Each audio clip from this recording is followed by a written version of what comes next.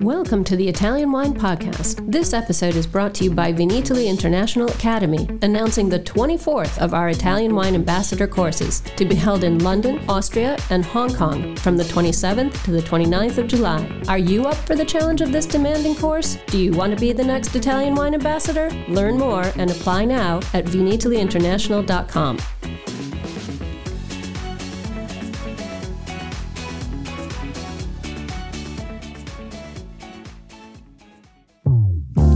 Hello, everybody.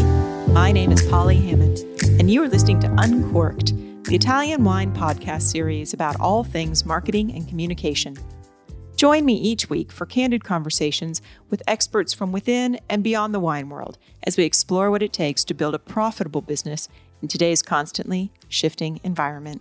In this episode, we're joined by the leadership team of the Porto Protocol, Marta, Mendonça, and Cristina, Crava. As one of the oldest organizations combating climate change issues affecting wine, the Porto Protocol has taken a radical approach to collaboration, non-competition, and non-certification.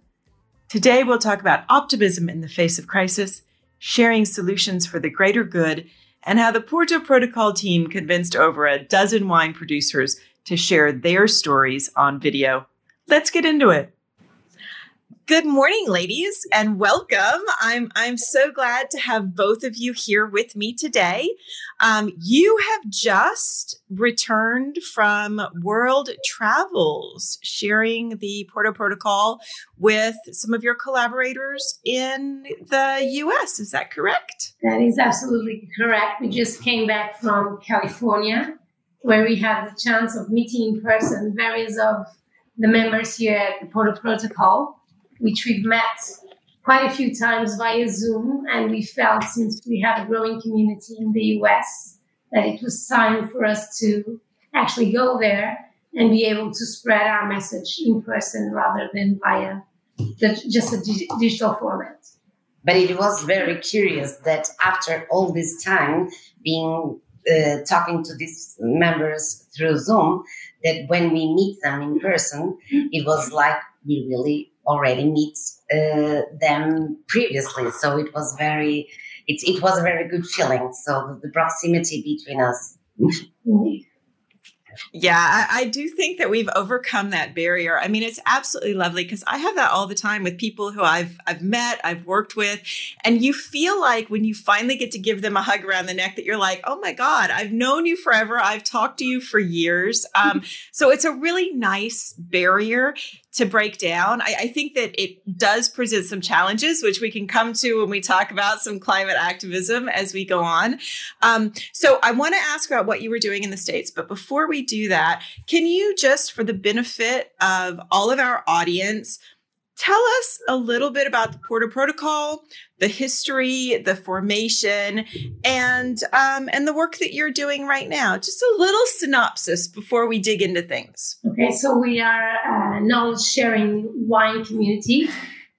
We work with members all over the world from the wine community, from soil to sip. That means that in this community of ours, we have companies spread across the wine value chain, not only wine producers, but also design agencies, communication companies, retailers, technologies, consultancy companies, glass companies, packaging, cork.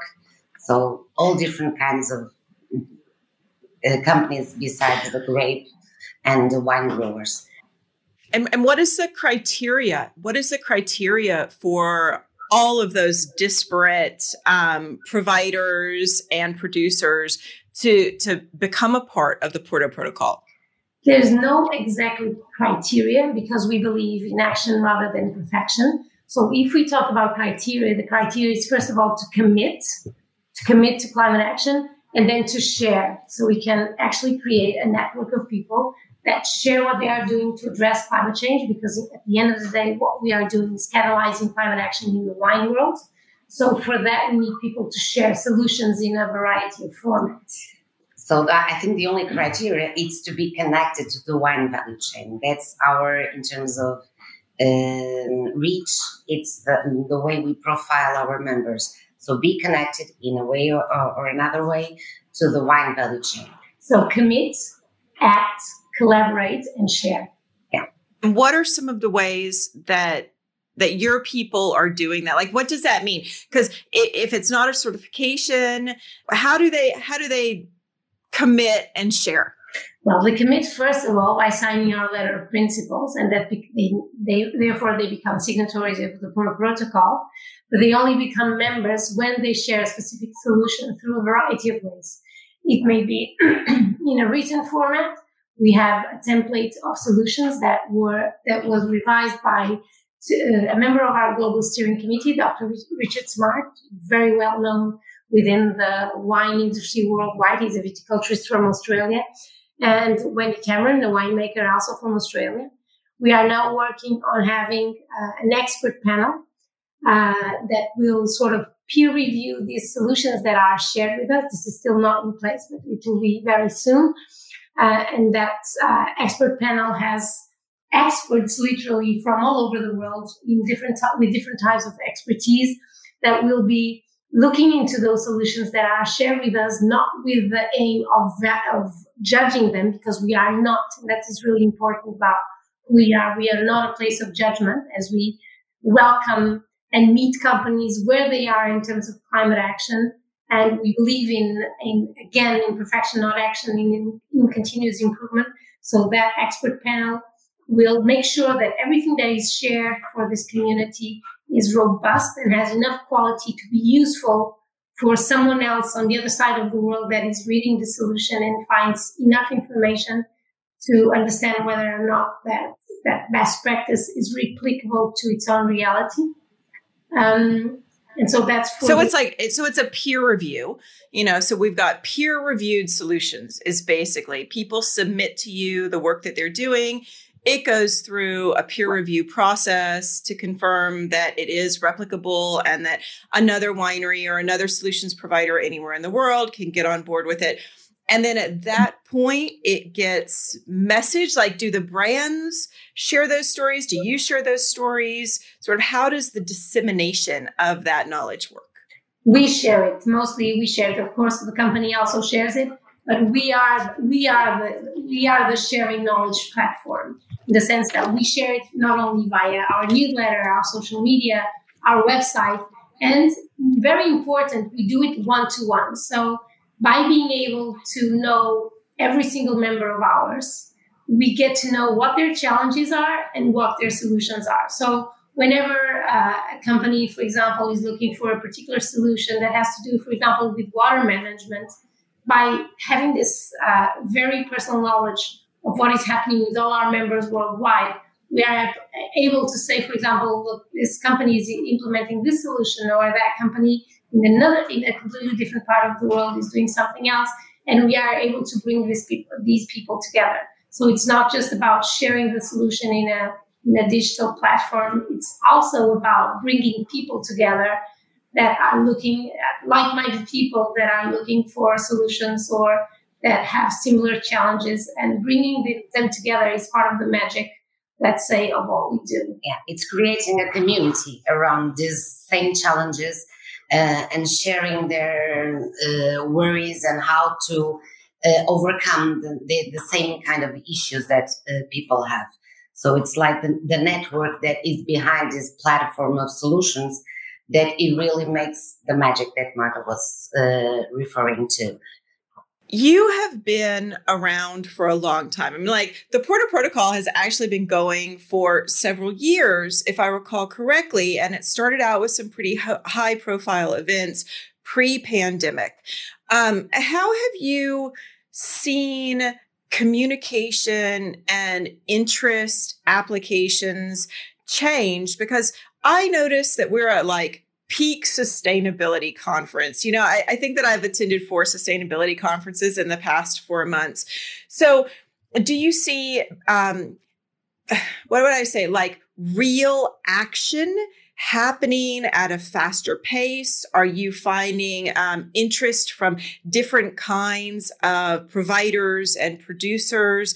How have you seen that evolve from the early days with the big events to now where we are surrounded? Yeah, I believe from those two big conferences we had, and that are in the genesis of the born of Porto Protocol, and they count with Barack Obama and Al Gore in 2018 and 19. They were like the how do you say, the change making in terms of mindset, looking at the climate problem, looking at the climate solutions rather than the climate problem. So that's the first kickoff of talking about climate solutions. I think what we noticed through these years is that people are really feeling in their backyards the effects of climate change. And it was like a waking up call for people that were not really into the issue at that time. So I think, yes, the growth has been good. One very good example, and we felt it this time in California as well, is with the wildfires that took place in 2020, if I'm not wrong. It was a really awakening of really experiencing and losing and experiencing losing crops and losing harvest due to the wildfires that were a direct consequence of climate change. So yes, there is an awakening. There is a sense of urgency, but acknowledging that the problem exists and experiencing does not come maybe with the same urgency for action that we need. So acknowledging is different from action. Yeah. So, and we need systemic change, and we cannot say that is happening at the scale we need still. So yes. So one of the things that I know about you guys, and I see this on the website and all of your messaging, is that, as Cristina, you've just said, it is about solutions. It's not about discussing the problem. We all know the problem exists. It's about discussing the solutions. And you say within your values that it's with optimism, it's with hope, and there's no room for the despair and the feeling of we can't do this, which I think is something that I notice sets your messaging apart from a lot of climate activism spaces, whether it's in wine or not. Like there's a lot of the very fearful, negative, space of marketing and of communicating this. I just want to ask though, with this hopefulness and with this optimism, are there days that you both just sit at your desk and you just kind of want to put your head in your hands and be like, are they ever going to listen? Are we ever going to get there? Are we actually making change in the world? Yes, well, sometimes, but yeah. It's not very frequent. We can say that. I think we're so lucky because every day we speak to people and we bring people together. Not only we speak to them, but we bring different people together that didn't know each other before, that are willing to act and are willing to make a difference. And that is so inspiring, and that really inspires us to do more. And let us give you a very practical example that we just lived it. When we went to California, we had a Porto Protocol event at one of our members, Frog's Leap. And when we were deciding what to do with the event, John Williams, who's the founder, he changed everything that we had thought for the event. And he said, look, just before the event started, let's make this a celebration. Okay, we don't know what's going to happen, so let's make this a celebration about climate action. And so when you have this on a daily basis, when you suddenly have an event that you said, okay, people, we're going to have sort of a climate talk, and we must talk about our climate talks, and then talk about climate change. And then suddenly this amazing man, this inspiring man that has been a pioneer in terms of climate action for quite a long time, he says, look, let's make this event a celebration of what each of those people present in this beautiful setting are doing to address climate action. And when you have this type of inspiration coming from our members, it makes it easier for us to go out there and catalyze climate action, which, as you know, is very bold, but it is something that I've been telling you since the first moment. That's what we aim to achieve. It's catalyzing climate action in the world. It's funny because in my head, what I think about, So many of these stories to me really resonate as like normal life stories. In parenting, they always say, well, you can get your children to learn to do better more often through positive affirmation than you can through punishment and negativity when they do wrong, right? So it's always the carrot, not the stick. And I think that to me, the analogy is that if we can meet people where they are and celebrate what they are able to do right now, wherever they are, then we can get them feeling positive about it and them doing more and get other people to also say, and I think this is what's really important. Oh, I don't have to be doing the biggest, boldest thing ever. I don't have to be, 75% along the journey. I can be a little teeny baby steps, just getting started and trying to learn. Do you feel like that idea of we'll meet you where you're at, we're not judgmental, has your feedback been that that's a really positive approach to take in growing solutions providers and adopters? For sure. Yeah, no doubts. Because people feel comfortable of talking of what they are doing. Even small actions count. Like you're saying, it doesn't have to have a super mega plan in terms of climate action, because this is about continuous action, not just establishing big goals. So every action counts, and that's a way of inspiring people to do more the next day, and to talk with other people that also can start doing small things and feel that they are important and they do a difference in our world. So, yes. Let me just say a couple of things. First, it's one very important message from our CEO and mentor, Adrian Bridge, is that we do not need to reinvent the wheel. That's one of the things that makes so much sense about Portal Protocol. The reason why we share solutions is because it does make sense when it comes to climate change for companies to compete. It makes much more sense that we share what we are doing, because that way we can accelerate change. And that's why we share solutions. And that's why it makes sense to bring like-minded people together. I have a question about this. I hear from my clients a lot. They're like, oh, we're doing something, but we've been really afraid to talk about it for fear that someone's going to come along and they're going to poke holes in it and they're going to say that we're not doing enough. And we've had a couple instances lately where I've actually seen that happen in public, where someone has finally gone out with something that they're doing that for them is a fabulous first step in publicly declaring these are the actions that we're taking. And then someone who's doing nothing comes in and is like, oh, is that enough? Why are you doing that? How do you know this? Like greenwashing, just like that, that human need to nitpick. I discovered that this is actually part of something called green hushing. So green hushing is when we don't share with the world what we're doing, often because we are afraid of judgment or dissent. What do you say to those brands who are sitting there listening to this and they are doing great things, but they're so afraid to communicate it because someone in the social media world or whatever is going to slam them because it's not perfect or it's not enough? First, we believe that you should communicate only when you've done it. Yeah. And if you've achieved the results. And once you've done it, once you're not communicating or spreading out the word of something that you're going to do, then why not communicate it? Why not inspire by example? It can be absolutely daunting to think that you have to have a perfect plan to address this daunting challenge, because it's a daunting challenge. So by communicating it, maybe there are companies out there, and there are amazing companies that are doing the whole thing.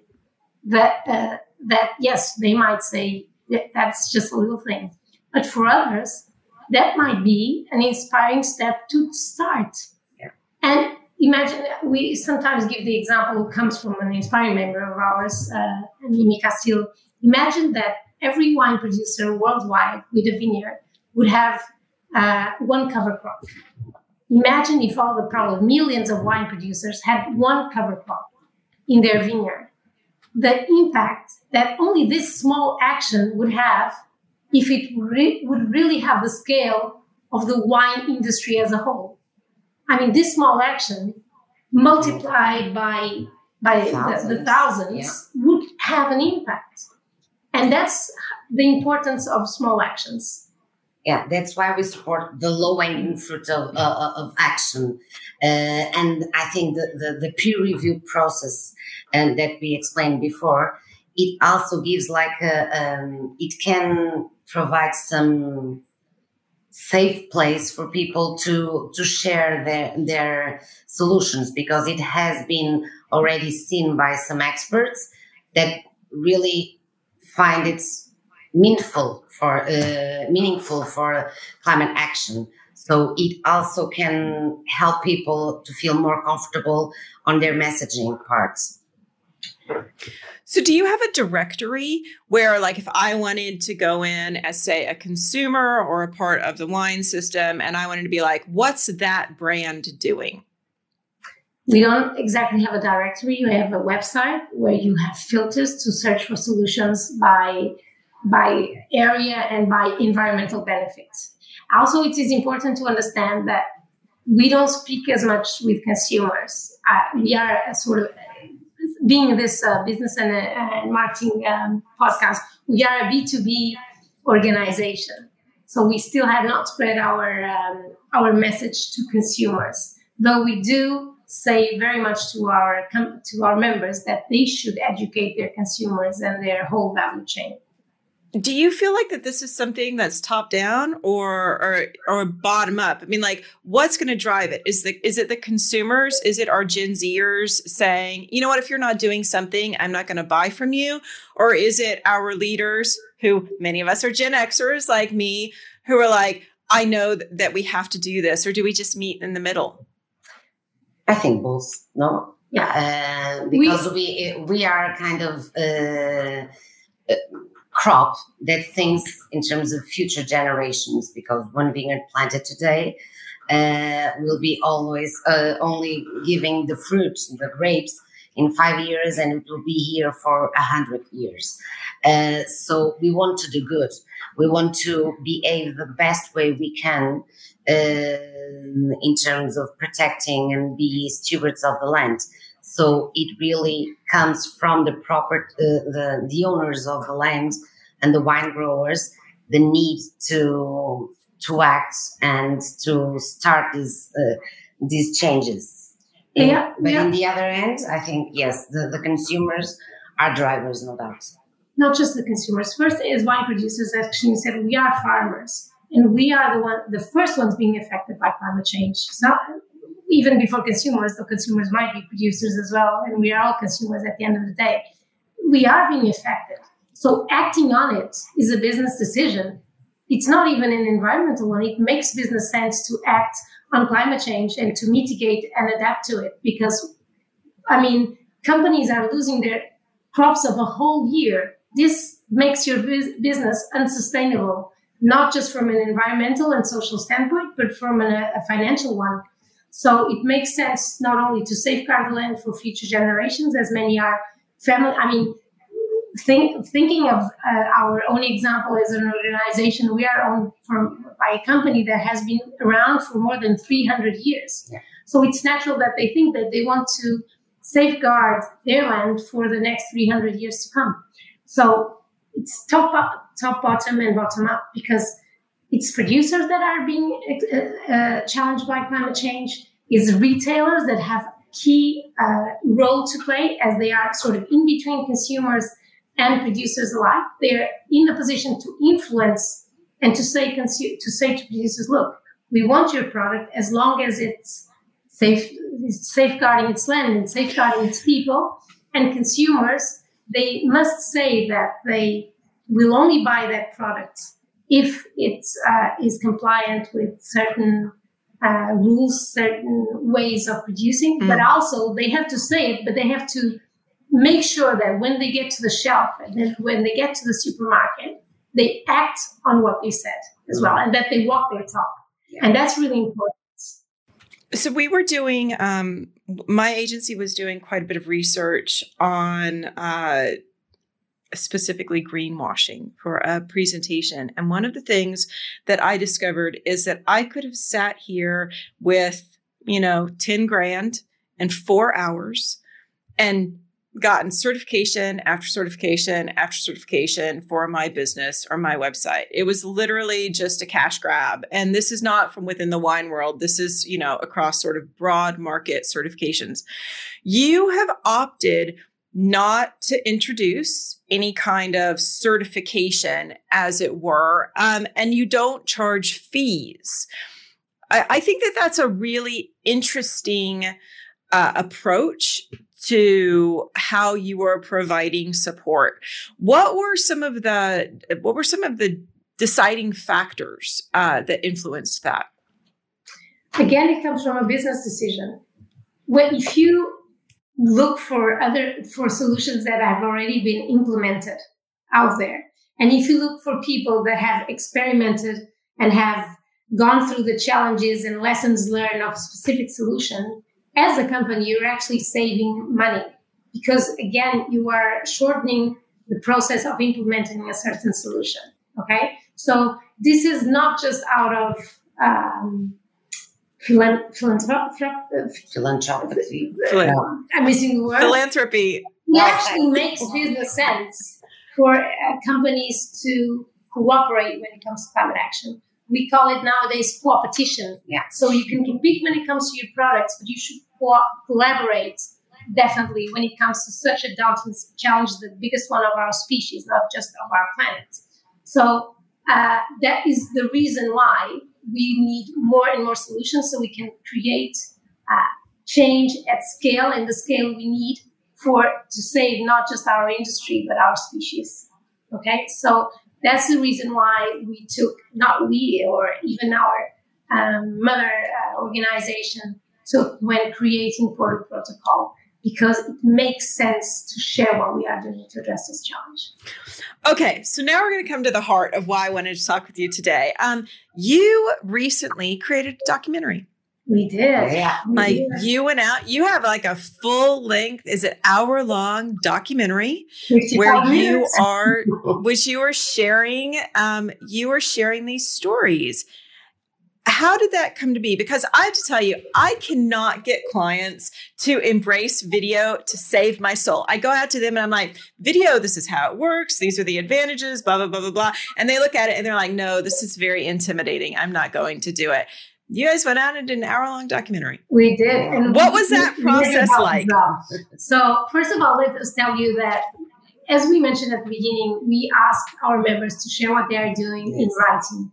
And my God, is that a huge challenge because we need detail and we need data. So, and that's a huge challenge.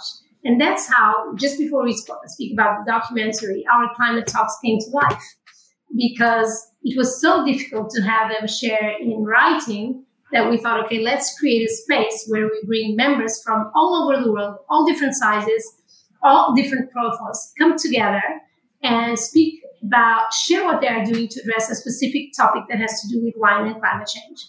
And our climate talks have been a fundamental tool for Portal Protocol to come to life, because that's all it is, a space where at least 3 companies come and share what they are doing in regards to, as I said, a specific topic that has to do with wine and climate action. So, in fact, talking is so much easier than writing, okay? So this was the next level. And now from the video, we were challenged by the Green Line Future to come up with a video for their conference. And we thought, okay, let's take this opportunity, because we are going to be at the conference anyway. So let's make this into a tool about what we do, about our community, about what our members are doing. So it was really being crazy as we are and say, let's just do it. I mean, being bold. Yeah, being bold and taking the opportunity. And we had like 1 month to create everything, more or less, 1 month and a half. And we challenged even less. And we challenged some of our members to do a short video, a very homemade video. So make it simple for them. And we really had a really splendid response from their side. And it was really even a surprise for us of the final product that we were able to put together, because the messaging was so much inspiring and educational. And even education that we, in fact, of what we thought before sending the challenge. So it was really a good piece that I think we could manage to put together. So, Polly, we were bold, but we were humble in the sense that we wanted to do it no matter what. But we knew we had to be humble in the sense that this was not going to be kiss the ground. This was going to be homemade, and we had to be very straightforward about it. This is not going to be, maybe we can, no words still, but we had to keep those two things in mind, bold but humble at the same time in regards to... I mean, it falls in lines with the values, right? That it doesn't have to be about perfection. It's just about progress. It's just about getting the message out there. So whether it was an intentional, we are living our values or not, it was very representative, right, of the values that your team brings to it. So how many respondents did you have in that video? How many brands and businesses and people are represented? First of all, we had to limit it. We didn't invite everyone. Yeah. We did personalized invitations because we had 50 miles. How many members do you have? How many members total do you have? More than 200. Okay. But we only invited 15 companies in the end. Because we tried to get representatives from some of the wine regions that we are present, because we are present in more than 20 countries and 5 continents now. So we had to choose not to be balanced in terms of representation and be like a mirror of our community as well. So we invited, as Marta said, around 12 to 15 companies. Most of them reply. We didn't were able to use all the videos in this documentary because the time constraints.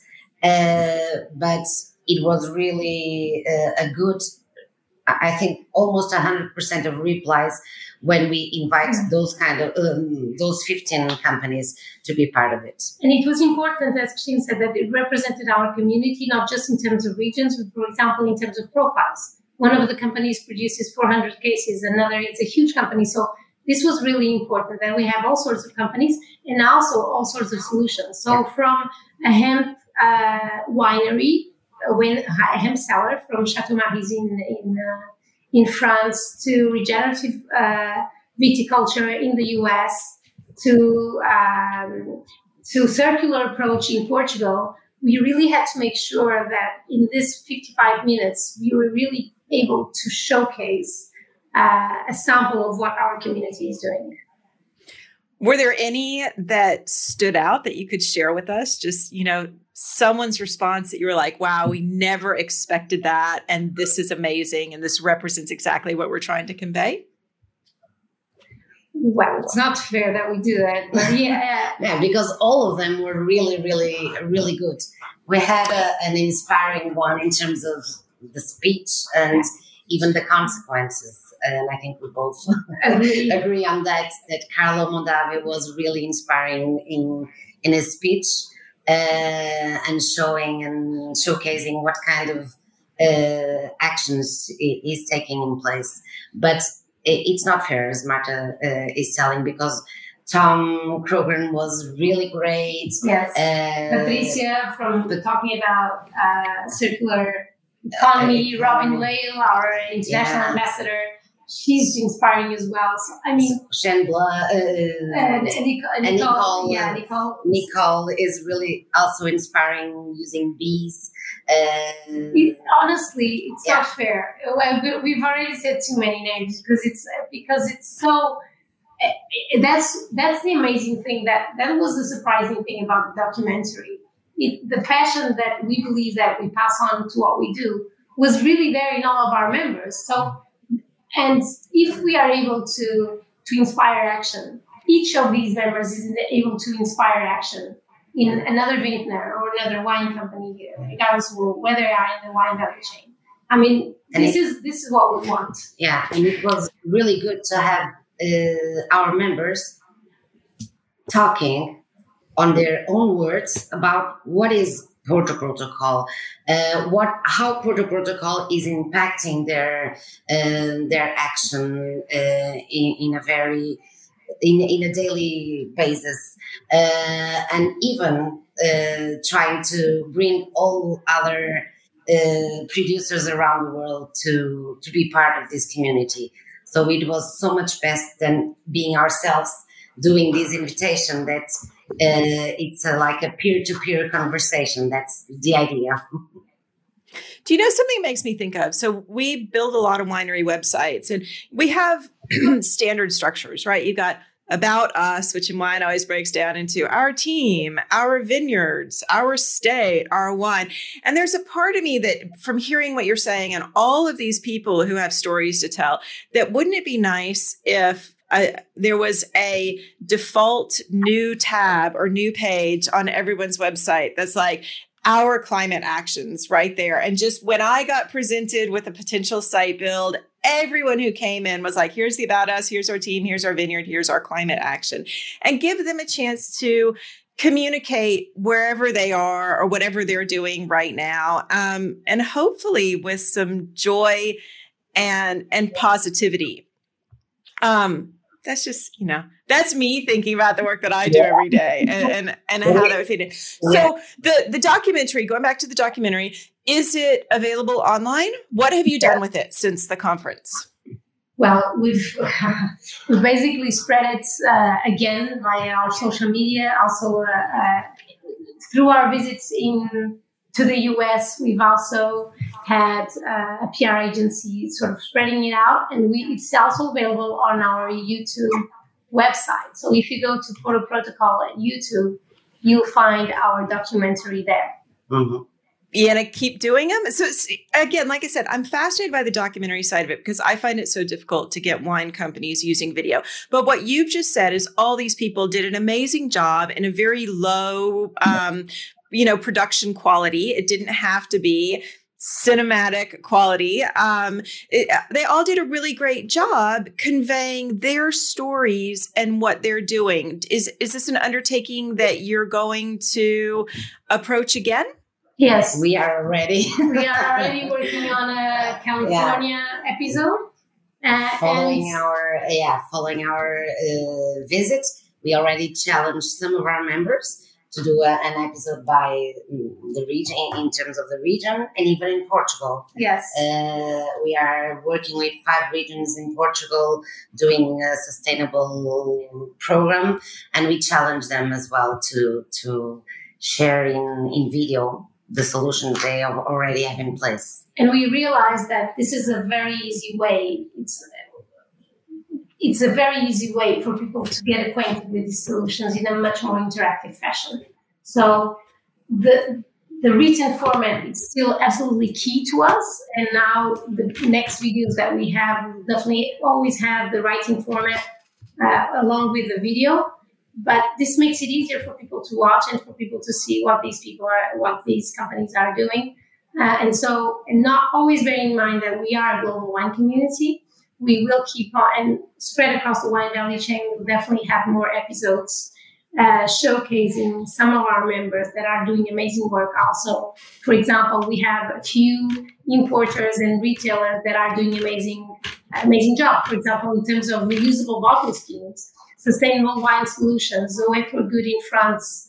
And so we want to show these, and they deserve to be shown so they can be replicated. Yeah. So for sure, we'll be doing new episodes of this documentary. Is this going to take the place of your climate talks, or are you continuing to do those as well?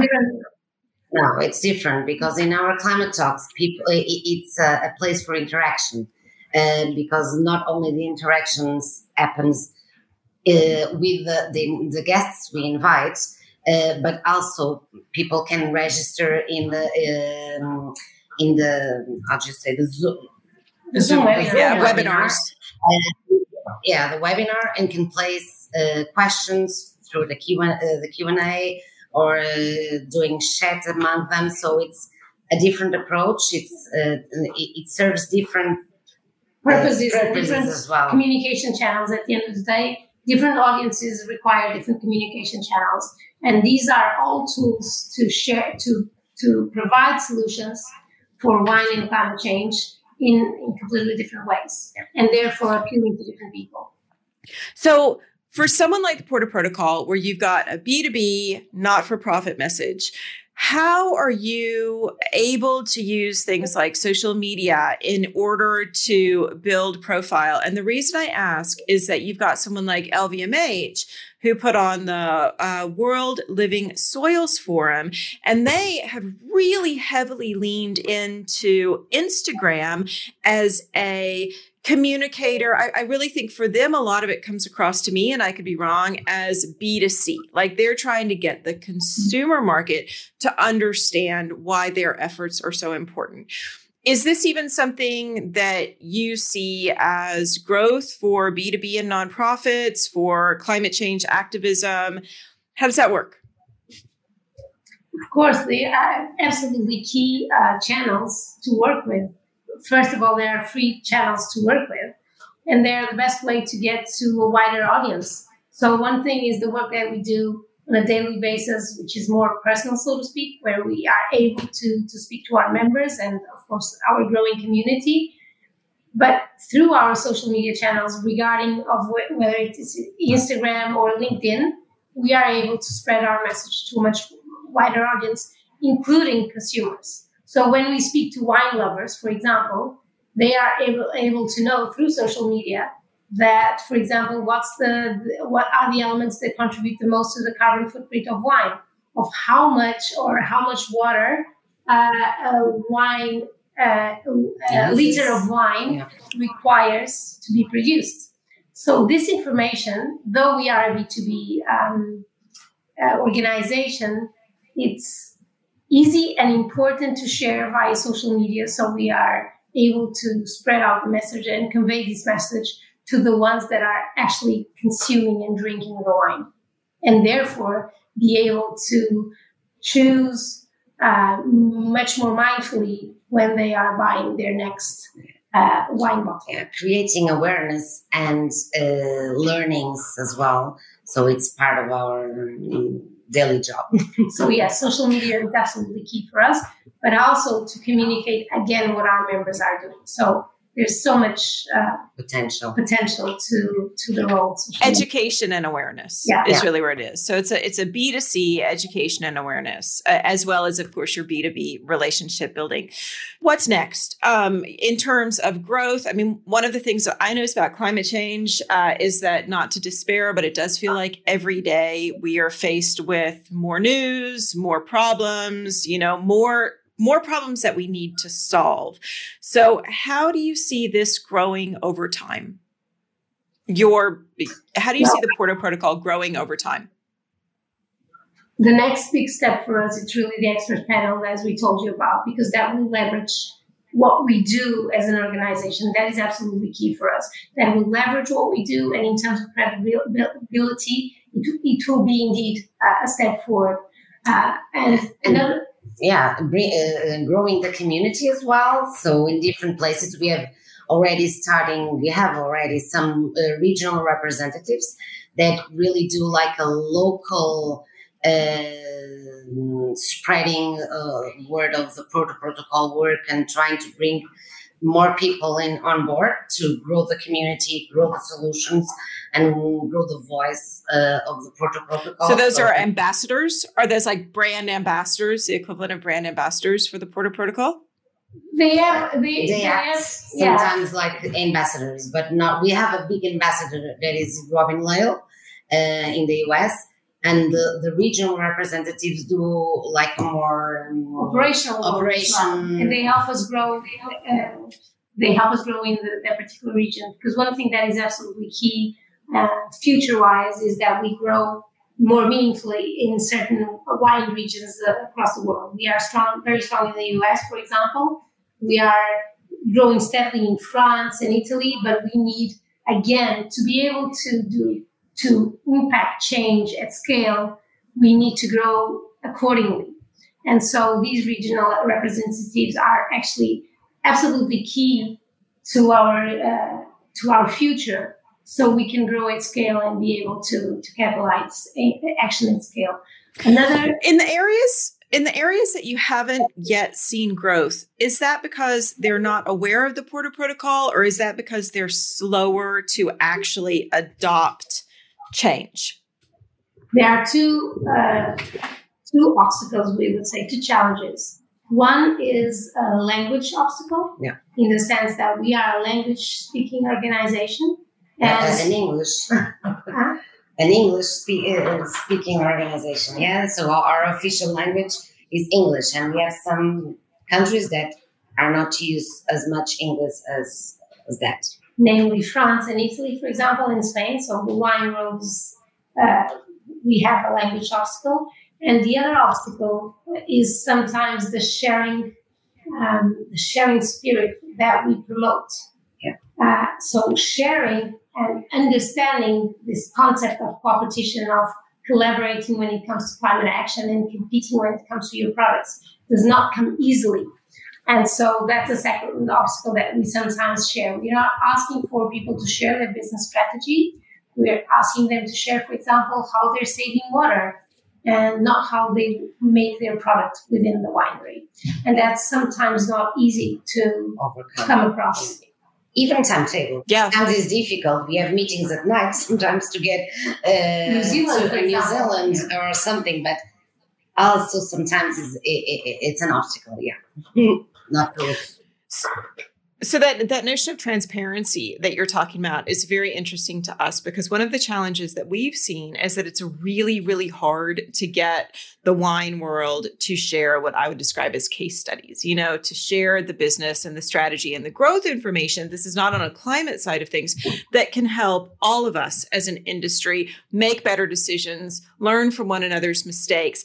I think that leads me to the question of, is there a space with the Porter Protocol for people to not just share their successes, but to talk about what they've tried, what didn't work, maybe why they think it didn't work? Maybe someone else can jump in and say how they might have tried it differently, just for us to learn to be more open about, I don't want to describe it as the failures in a bad way, but, really just the things that didn't work out the way we expected them to, or wasn't worth it, or we thought seemed like a great idea at the time, and then we got into it and we realized, no, actually, this is never going to be a way forward for climate activism. Yeah, of course. I think it's already happening in a more individual and not so visible way for the community. So it's happening between two members that are really sharing this kind of challenges. And also, we try to, in our solution template, we have an item that we call achievements and next steps. And lessons learned. In the part of the lessons learned, it's a space for you to explore these kind of things that you were describing. So what went wrong, what went right, why some adaptation is needed. So the idea is that we have a space, but of course it should be important as well to create a more interactive forum to discuss those. But all of that. So like if I'm a new signatory, I come in and I'm like, oh, I've got this idea to do this thing. And you're like, oh, actually, you know what? We can hook you up with someone else. They've tried it. They went down this path. This is what they found. So that's where sort of all of this information sitting in your big brains helps. And it might not be documented. It might not be things that we want to document necessarily in a public space, because the internet lasts forever. So with that in mind, just give me the lowdown. I am a winery listening, or a service provider, or anyone within our supply chain, and I've just discovered that the Porter Protocol exists. What are my next steps? You go to our website to become a member. You download our letter of principles. You send it to us to info@porterprotocol.com. We'll get back to you to schedule a conversation where you'll do lots of questions. Sounds like an interrogation sometimes, because that's the way we get to know you, to get to know your practices, your challenges, your lessons learned, your most successful and solutions. That's how we get to know you, and that's how we are able to help you and meet you where you are. Yes. And then we will also tell you about us. And as this conversation goes along, we'll try to look within these brains of ours, as well as our platforms of climate talks and solutions, what has been shared with us that can help you in your path. And so this is like a date. You have to have a first date. Yeah. In a way, we can say that. Yeah. We're the matchmakers. Exactly. You're saying something that's something that we've been saying for 2 years. Somehow we are matchmakers. Another thing that we are, before finishing the answer, is and actually that's something that I want to say before, we have the eagle's eye view. We have the systemic approach.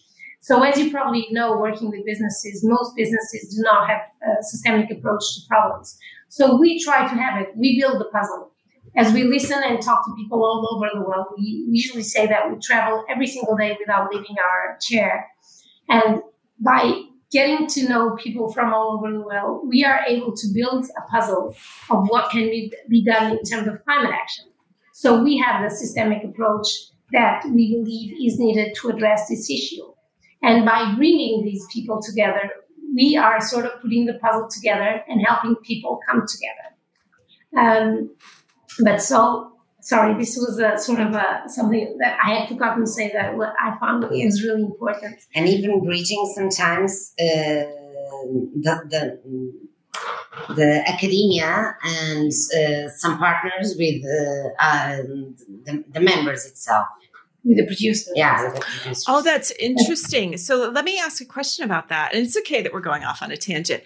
So when you say bridging the academia and producers, what my brain hears is taking things that are going on in very in scholarship spaces, in very academic language, and actually translating that into real world language, possible application, and understanding. So it's not just like a one-for-one connection. It's actually like literally running it through a filter of what does this really sound like and mean to our people, and conveying it in a way that they can understand. Is that correct? Yes. Also, yeah. It's not our main role, but it's something that we are developing step by step. Yes. We are trying to simplify the messaging so it be understandable for everyone, and also try to sometimes match some investigation that is being done by research. That is being done by academia that needs some real data in place, and we're trying to connect the producer with the academia for the pilots to go good. And that's even for smart. The producer, and even for the producer to have an advantage in being trying this new technology or new breakthroughs, innovation. Yeah. What else? Oh, that is super interesting. Yeah, we usually help some of the universities and researchers. And even students. Sometimes we are contacted by students that need to run up a questionnaire about a specific issue. So we try to identify around the world what kind of members we have that can help getting this information up, and then ask through a very direct and personal email, please help this student or help this project on by replying to this questionnaire or by sending this message. We also do that with some journalists that are about to write an article on a specific topic, and help us and ask for our help to identify who are the best people to talk. And we connect them directly or indirectly. It depends on the case itself and what kind of information people need. That's cool. Yeah, that's the So go. That's the back office. The back office that it's not visible for everyone. So, but the network and the connections, they are really, really important in the daily work that we do. When you were talking about lessons learned, sometimes protocol comes to life without us even knowing it. For example, we visited a member of ours in the US, and she was just telling us how she, after a climate talk of ours, she implemented one of the solutions that were shared, but it was not ideal to her. And so she, by trial and error, she just went on trying it till it really worked for her. So in our next video on California, she will be sharing that. But we didn't know this. So this community comes to life. Not always are we aware of it, but it really comes to life. Yeah, that's the difficulty of measuring the impact that we have right now, and that's one of the things that we would like to improve in the future as well. Yes, that's a milestone for the future as well, being able to measure our impact and, of course, to increase it. Okay, so now the difficult question. You say you've just come back from the States. How do you yourself balance the need to travel, get out in the world, be a part of that community that you're building with everything that we know about the issues of air travel in climate change in the wine world? It has to be such a mindful decision, Polly. Actually, there was another member. Well, all these examples come from the US because they're very fresh. But there was a member of ours that was telling that today they don't have, and it was Scotland, they don't have a travel budget, but a carbon budget for traveling. And it's a concept, not that we have it, but it has to be so mindful. The reason why we decided to go to the US this year is because we really felt the need of reinforcing this community that already existed in the US. So it made perfect sense for us. So it was not so much about growing the community. Of course, that comes with the job, so to speak, but it was about reinforcing the one we have, make it stronger. And that was important because from this comes growth as well, natural growth, and more sharing and more meaningfulness to what we do. So it made business sense. It made environmental sense to go out there and spread the message and convey the message even further. Because the benefits are going to outweigh the cost.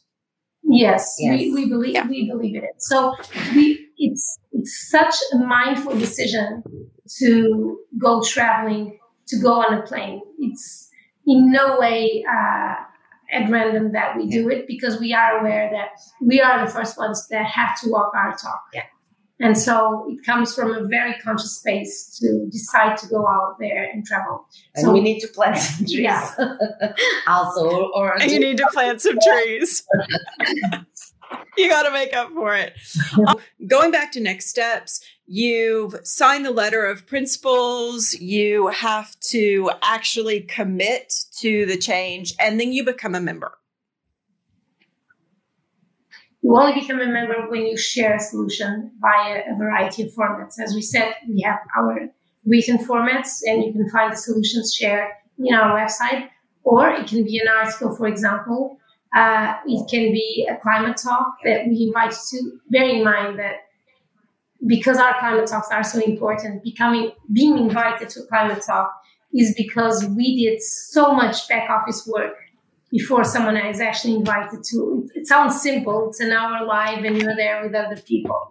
But even the matchmaking process of bringing those specific people together, it's not at random. So it's just not, oh yeah, great, I'm being invited to climate talk. If we invited you to a climate talk, is for sure because we really... You earned it. Yeah, exactly, for sure. So you only become a member of the protocol once you share a solution. So showing that. So that's your payment. Yeah, that's your payment. Yeah, that's walking your talk. So it's avoiding the greenwashing of I'm a member of the Porto Protocol. No, you only are a member of the Porto Protocol if you are really doing something already. And you are sharing it. And we are, of course, sharing it. Awesome. thank you so much. I'm really grateful to you for coming in and talking with me today about this, because I do feel like it can be quite bewildering. There's so many different options depending upon if you want something that's wine specific, alcohol specific, if you geographically specific, if you want certifications, if you want payment, like whatever, it may be, that I know myself when I was doing the research for the presentation, I was completely overwhelmed by trying to understand what the differences were in not only enrollment in or membership in, but also expectations of and kind of ongoing impact of the multiple organizations that are out there. So I am hugely grateful to you ladies for giving me your time today and helping me really get an idea of what my options are. We are grateful to you, Polly, for the invitation. Yeah, thank you very much. And if you have any questions, of course, you can always come to us through email or through social media, and we are pleased to get back to you again. And that's the Porto Protocol on all channels? Yes, on LinkedIn, on Twitter, on Facebook, on Instagram, on email, on website. Yeah, on everywhere, on smoke signals. And on all podcasts. You can find our climate talks, for example, on all podcast media as well. Yeah. High five to the podcasters in this world. Yeah. Thank you so much. That's a wrap. Thank you for listening, and a great big thank you to Marta and Cristina for joining me today. The Italian Wine Podcast is among the leading wine podcasts in the world, and the only one with daily episodes. Tune in each day and discover all our different shows. Be sure to join us next Sunday for another look at the world of wine marketing.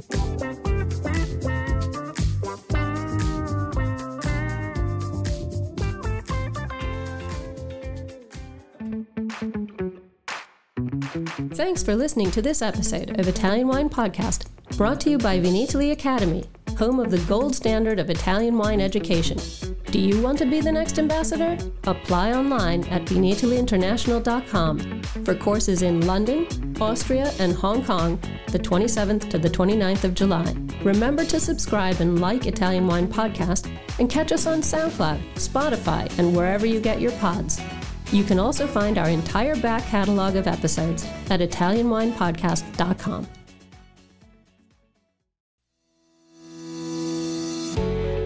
Hi guys, I'm Joy Livingston and I am the producer of the Italian Wine Podcast. Thank you for listening. We are the only wine podcast that has been doing a daily show since the pandemic began. This is a labor of love and we are committed to bringing you free content every day. Of course, this takes time and effort, not to mention the cost of equipment, production, and editing. We would be grateful for your donations, suggestions, requests, and ideas. For more information on how to get in touch, go to italianwinepodcast.com.